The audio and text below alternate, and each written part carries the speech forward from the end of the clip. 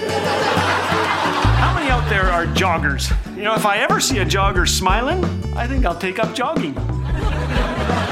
Thanks for joining us today. You're listening to Laugh Again with Phil Callaway.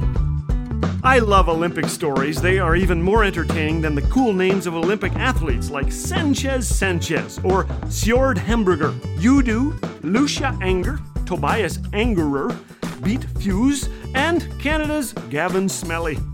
The following story is almost too strange to be true, but it is 100% fact. The 1904 Olympics in St. Louis have been dubbed the strangest games ever held.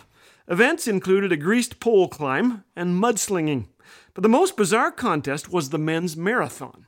Organizers chose the heat of the day for a start time. Temperatures reached 90 degrees, that's 32 Celsius. Among the starters were 10 Greeks who had never run a marathon, 2 South Africans in bare feet, and a Cuban national named Felix Carbajal. Felix had lost all his money in a dice game in New Orleans and hitchhiked to St. Louis. He was 5 feet tall, wore a long-sleeved shirt, long pants, a beret, and a pair of street shoes. One fellow Olympian took pity and cut Carbajal's trousers off at the knees. The starting pistol sounded, and they were off. The roads were bone dry. Runners choked their way through dust clouds churned up by the officials' cars. One collapsed and was taken to hospital. An African participant was chased a mile off course by a pack of wild dogs. The chief organizer of the games wanted to minimize fluid intake to test the effects of purposeful dehydration, which was being researched at the time. So the only source of water was a well at the 11-mile mark. Runners dropped like flies. American Fred Lors called it quits 9 miles in and hitched a ride to the stadium. The car broke down at the 19-mile marker, so Lors re-entered the race, crossed the finish line, and was declared the winner. He had his photograph taken with the president's daughter, but when it was revealed that Lors was an imposter, cheers turned to boos. Lors claimed he had finished as a joke. There is a time for humor, my friends. This was not it.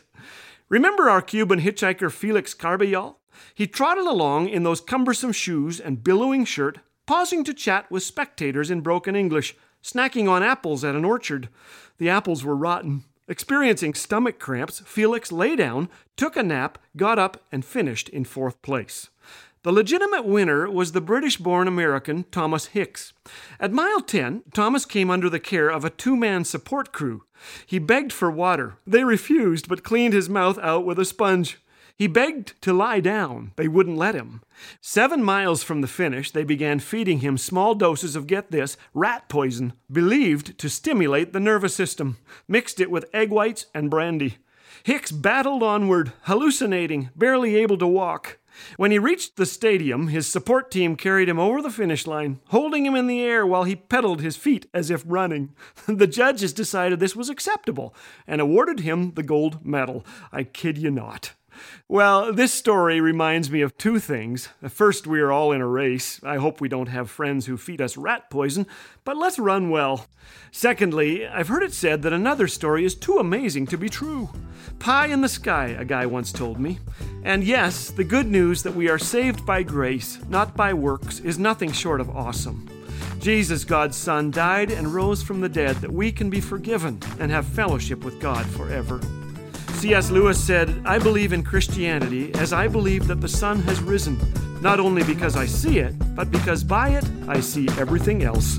God bless you today as you live in the joy and the light of the risen sun.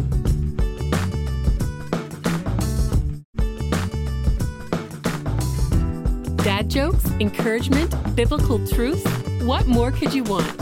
If you're enjoying what you're hearing on Laugh Again, we encourage you to share with a friend. The vehicle of laughter and stories of shared struggles open the door for the gospel to be welcomed into heavy hearts in need of the hope of Jesus. So go ahead and share Laugh Again today.